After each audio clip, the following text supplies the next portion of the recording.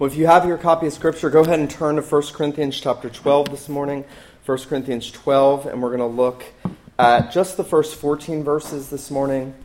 And this will be the first part of two-part series on this chapter. 1 Corinthians chapter 12, we're going to look at verses 1 through 14. And before we do, let's commit the preaching and the hearing of God's word to the Lord in prayer this morning. Let's bow together and call on our God that He would give power and grace, that He would give wisdom, that His Spirit would be present with us as His word is proclaimed. Let's pray. Our Father, we thank You that You have drawn us together again, another Lord's Day, to celebrate the risen Lord Jesus Christ, to celebrate the fulfillment of all things, to celebrate Your faithfulness, Your redemptive grace and power. And so, Father, we ask You as children crying out to their earthly fathers that You would give us what is best for our souls, that You would give us what we need the most. We need You to speak. Lord Jesus, we need You to exercise Your office as the great prophet of Your church. We pray that Your voice would be heard loudly and clearly. We pray that You would give both the one that preaches and those that hear grace this morning. We pray, Lord, that Your power would be made perfect in our weakness. We ask, Lord Jesus, that You would be present with us, that we would know Your nearness, that we would know You are in this place, and that we would fall on our faces and worship You. For we pray these things in Your name. Amen. 1 Corinthians chapter 12, beginning in verse 1, there the Apostle Paul writes these words, "Now concerning spiritual gifts," and that may be actually translated spiritual people. It's unclear in the Greek. "Now concerning spiritual gifts or people, brothers, I do not want you to be uninformed. You know that when you were pagans, you were led astray with mute idols, however you were led. Therefore, I want you to understand that no one speaking in the Spirit of God ever says Jesus is accursed. And no one can say Jesus is Lord except in the Holy Spirit. Now there are varieties of gifts, but the same Spirit. There are varieties of service, but the same Lord. There are varieties of activities, but it is the same God who empowers them all in each. To each is given the manifestation of the Spirit for the common good. For to one is given through the Spirit the utterance of wisdom, and to another the utterance of knowledge according to the same Spirit. To another faith by the same Spirit. To another gifts of healing by the one Spirit. To another the working of miracles. To another prophecy. To another the ability to distinguish between spirits. To another various kinds of tongues. To another the interpretation of tongues. All these are empowered by one and the same Spirit, who apportions to each one individually as He wills. For just as the body is one and has many members, and all the members of the body, though many, are one body, so it is with Christ. For in one Spirit we were all baptized into one body, Jews or Greeks, slaves or free, and all were made to drink of one Spirit. The grass withers, the flower fades, but the word of our God endures forever."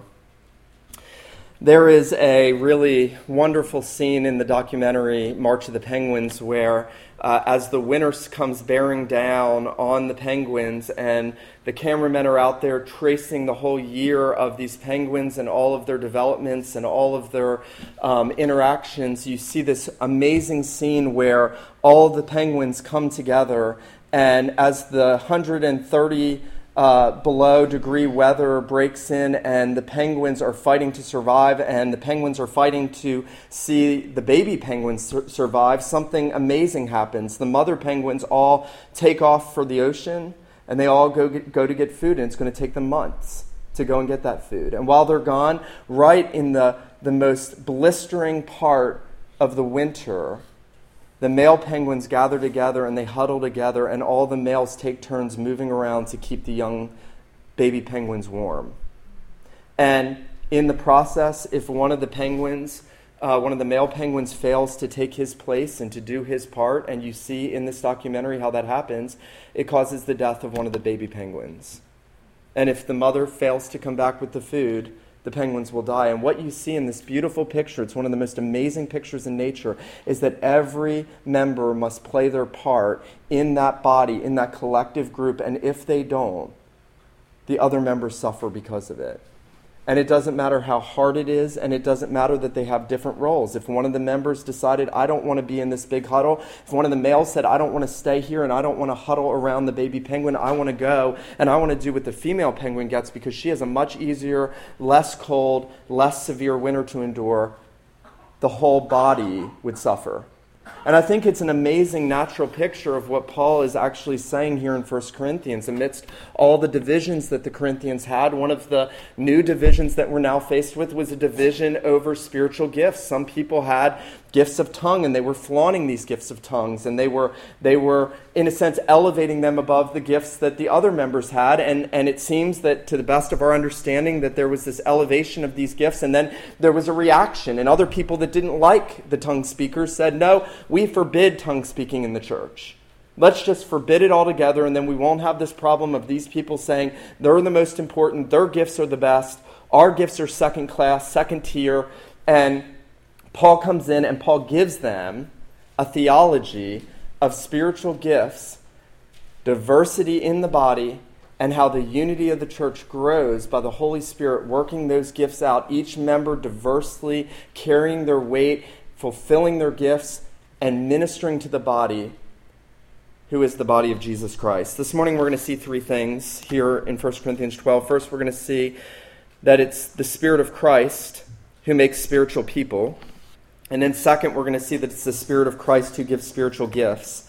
And then thirdly, we're going to find that it's the Spirit of Christ that gives diversity for unity in the body. There you'll see in verse 1 where Paul now enters in on this very different subject from what he's been dealing with. He says, now concerning spiritual gifts, I mentioned at the reading that this could be taken spiritual people, that the Corinthians most likely wrote Paul and said, Paul, we have these people here that think that they're more spiritual, that their gifts make them more spiritual, that somehow the gifts they have verify them as more spiritually minded than the other people in the body.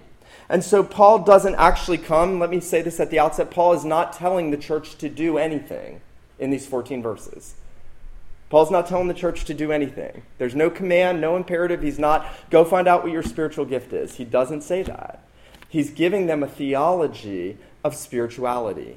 And he's telling them that it's the Spirit of Jesus Christ who makes spiritual men and women, and that if you're indwelt by the Spirit of Jesus, you are a spiritual person. That spiritual people are not spiritual people because of the gifts that the Holy Spirit gives them. They're spiritual people because they're indwelt by the Spirit of Jesus. Paul will say elsewhere, if anyone does not have the Spirit of Christ, he's not of him. And so the mark of a Christian is that a Christian is one when they were born of God, they were filled with the Holy Spirit, they were indwelt by the third person of the Godhead, that every member of the Godhead is at work in our redemption, and that the Spirit seals us, and the Spirit moves in us, and the Spirit convicts us, and the Spirit grants repentance, and the Spirit takes the work of Jesus and applies it to our hearts, and the Holy Spirit comes and bears fruit in us, and to top it off, the cherry on top, he gives members of the body certain special spiritual gifts for the ministering one to another in the body. And so Paul is telling them, listen, the first thing you need to know is not which gift is more important or not what I ought to be thinking about my special gifts, but he tells them, here's what a spiritual person is, one who has the Holy Spirit. Notice what he says, I do not want you to be uninformed. You know that when you were Gentiles, you were led astray by mute idols, however you were led. And then he says, I want you to understand that no one speaking in the Spirit of God can ever say Jesus is accursed, and no one can say Jesus is Lord except by the Holy Spirit. These are two very difficult verses. They're very difficult to understand how they fit into the context of spiritual gifts. Let me give it a shot. I think, verse 2, Paul is basically saying, remember what you were when you were unspiritual people. You served idols that can't see and hear. You served ambitions that can't satisfy you, can't fulfill your needs, can't provide for you. You made gods of yourself. You served dumb and deaf and blind idols, things that don't exist, and you were spiritually dumb and deaf and blind. And I think Paul is reminding them what they were because Paul's going to tell them what they are now. And he's saying, look, when you were in that world, you experienced things in that world that ought to remind you of what you are now that you're in Christ. And there ought to be this stark contrast. You know, it's a very helpful thing if you don't do this, to sit back as you go through your life and stop and think about what you were before Christ redeemed you. It's one of the most helpful things to me in my spiritual journey. If I'm struggling with sin, if I'm struggling with doubts or fears or lack of assurance, if I'm struggling with a desire for more power in my life, and Satan comes in and he's accusing and he's saying, you would never do that if you were a Christian, and Satan's there speaking into your ear, one of the most helpful things to do is to remember what you were. And I think Paul's doing that. He's telling people that had been redeemed by Jesus, filled with the Spirit, at one time you served dumb idols. They couldn't do anything for you. They couldn't give you anything. And in fact, I think in verse 3, there's an allusion to what kind of things they said. You know, I was thinking about this the other day. I'm going to be very vulnerable with you. At the brink of my rebellion, I was with a number of friends on a trip once. I was probably 21 years old. And I remember sitting at the table and saying Jesus Christ as a curse word over and over and over in our conversation. So much so that my friends who were drug dealers, vastly more rebellious than probably any of you in this room had been, looked at me and said, bro, that ain't right. Now, I think when Paul says to them, I want you to understand that no one speaking in the Spirit of God ever says Jesus is accursed.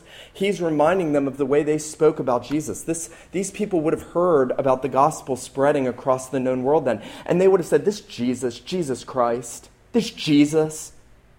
And they would have spoken harshly about him. And what Paul's saying is now that you're in Christ, you don't do that anymore. You're spiritual people. You love Jesus. In fact, notice what you say. You say Jesus is Lord. That's a huge statement in a world that Caesar runs. In a world run by Caesar, where Caesar is Lord, to say Jesus is Lord at the risk of losing everything. Your little house, your little job, your family.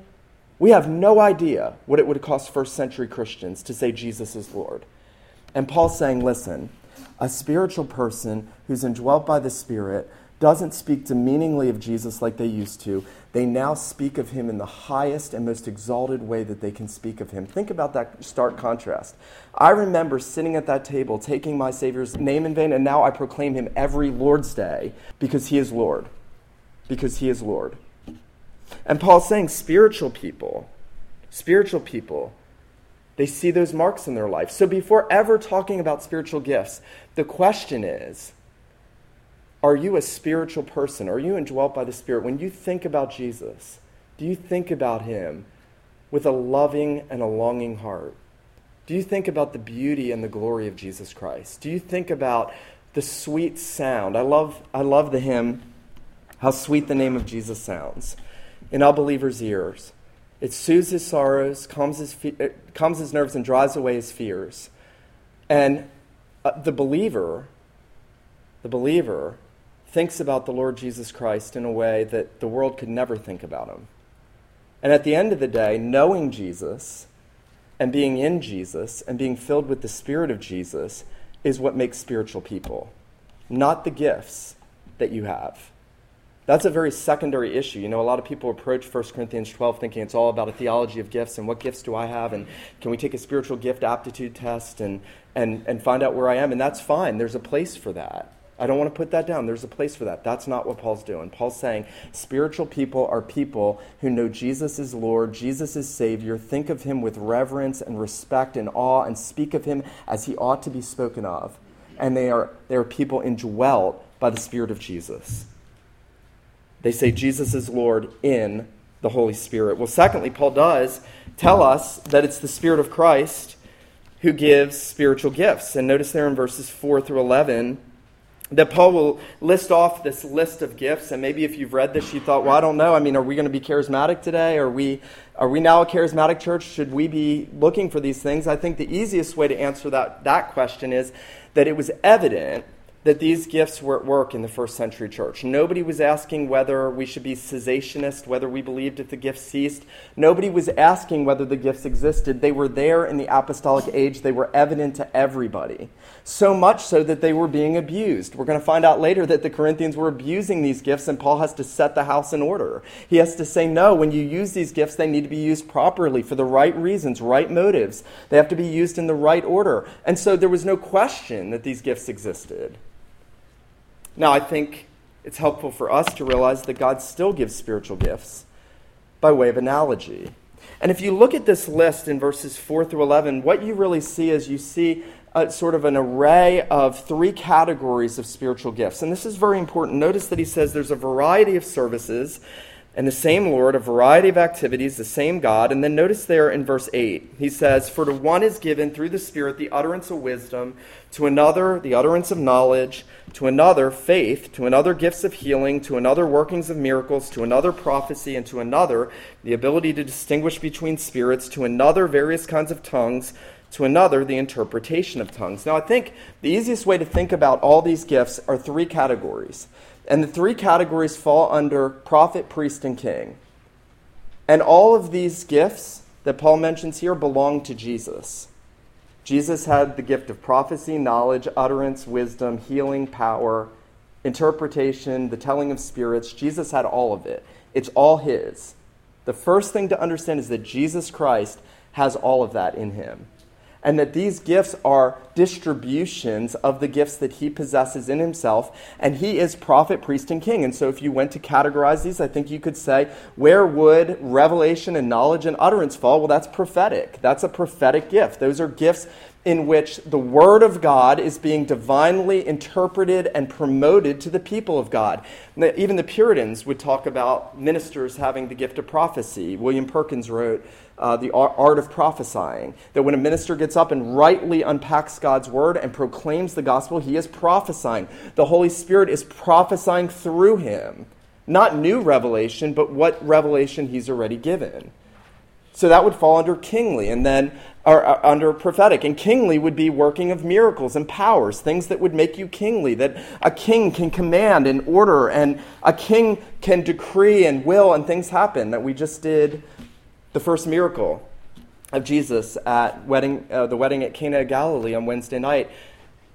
And the kingly power of Jesus is seen in that he doesn't speak a word or touch the water made wine. He just wills it.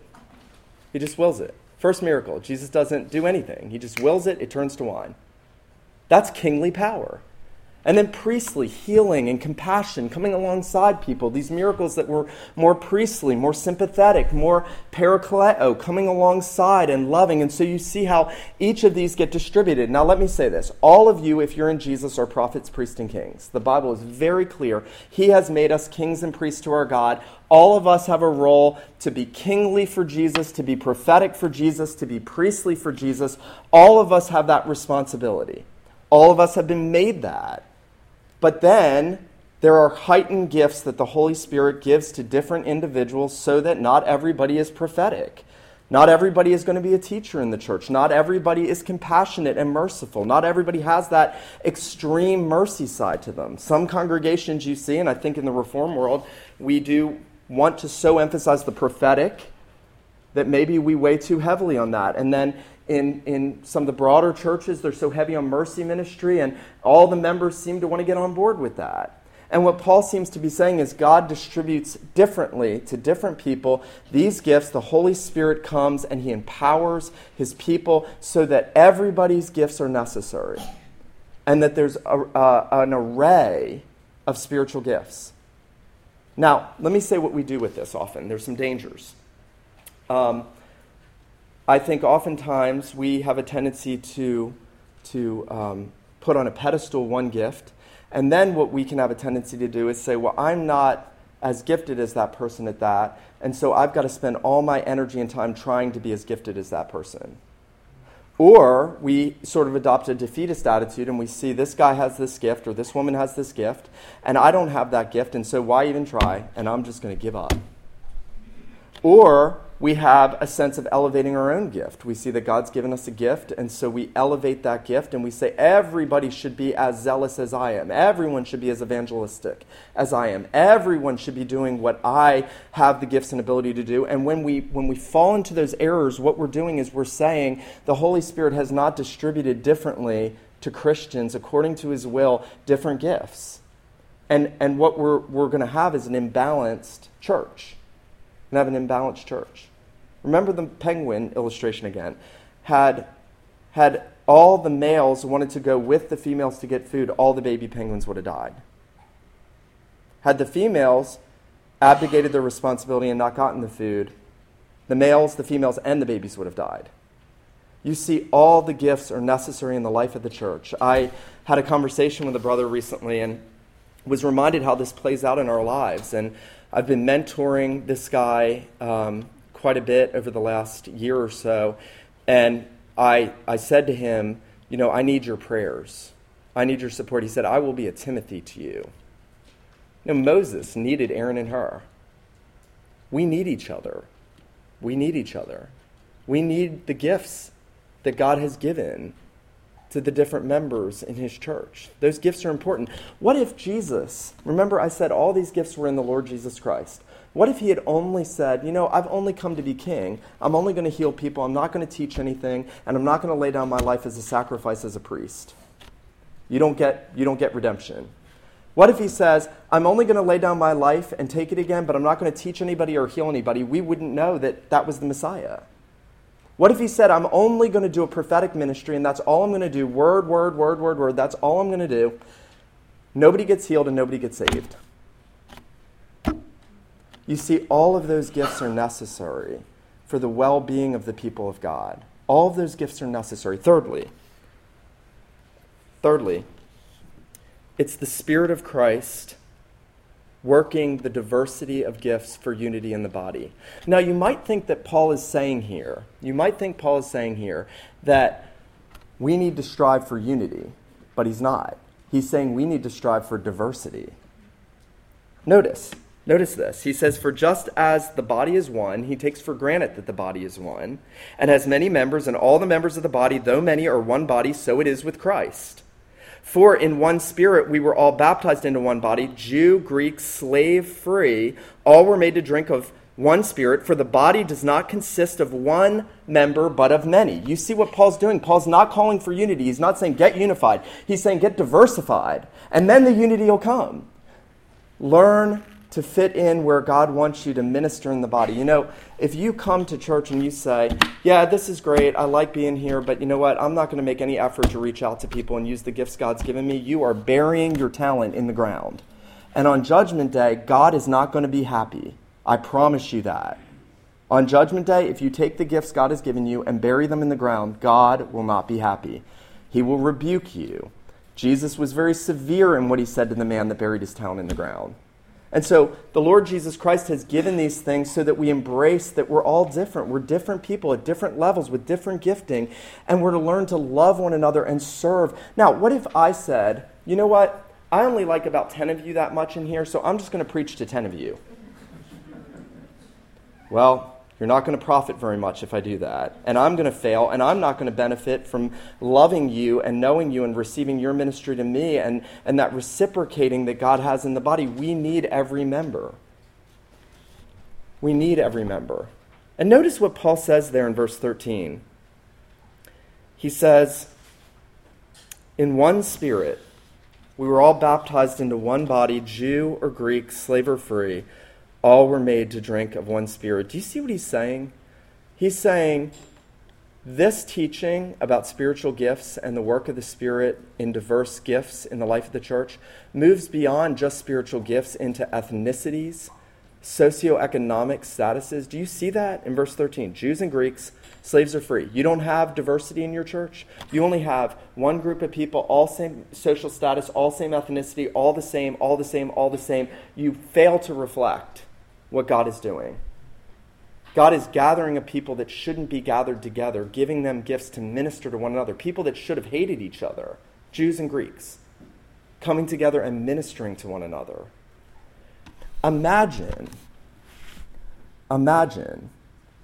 not a church united for unity's sake, but a church united in the diversity of the operations of the Holy Spirit in a diverse group of people for the glory of Jesus Christ. A solid, biblical, Spirit-wrought, Spirit-filled assembly. Now let me say this. There is nothing you can do to make that happen other than cry out to God that he would send his Spirit, that we would understand the way his Spirit works, that we would know a greater measure of the Holy Spirit, that we would long to then use the gifts that the Spirit's working in us to minister to one another. We are so selfish. We are so selfish. We are. We don't want to serve. We want to be served. We don't want to cry out for more. We don't want to press into the kingdom. We don't want to cry out that God would do a greater work of redemption. We don't. Now, let me end on an encouraging note. You are spiritual people. You're spiritual people. We are people who say Jesus is the Lord. We are people who know and love the Lord Jesus Christ. We are people who belong to him. Notice what Paul actually calls you in verse 12. He says, as all the members of the body, though many, are one body, so it is with Christ. We are so united to Jesus Christ by the Spirit that the name of Christ is applied to us, his members, so that when Saul was on the Damascus road and Jesus met him and said, Saul, Saul, why are you persecuting me? Saul could understand more of that union with Jesus Christ, that he is the one whose name is on you. His name is on you. This is his church. It's his Spirit. You're his people. They're his gifts. All of it comes from him to you. It's nothing that we have within. Now, I will say this. I do think God has a tendency to work spiritual gifts in his people who have natural gifts. And it's pretty natural that men that like to talk and God gets a hold of their hearts and are good at communicating naturally become preachers. That's understandable. It's natural that there are kind and compassionate people as unbelievers, and God gets a hold of their hearts, and they use that compassion and kindness in ministering and advancing the gospel and sharing with gospel ministry. It's natural that God seems to reach in and multiply. You see it in Paul and Peter, don't you? Type A personalities, driven, zealous. No wonder they become the two great apostles to the Jews and the Gentiles. God works through personalities. Now, there is a danger. There's a danger, I'll say, as we close. As we seek to minister our gifts in the body, we need to be careful. We need to be careful that we're not ministering in our own natural abilities, our own natural gifts. And I think what happens is when we try to do that, we fail to minister and we start to dominate, or we start to tell others, we need to be doing this. We need to be doing this. I am guilty of this.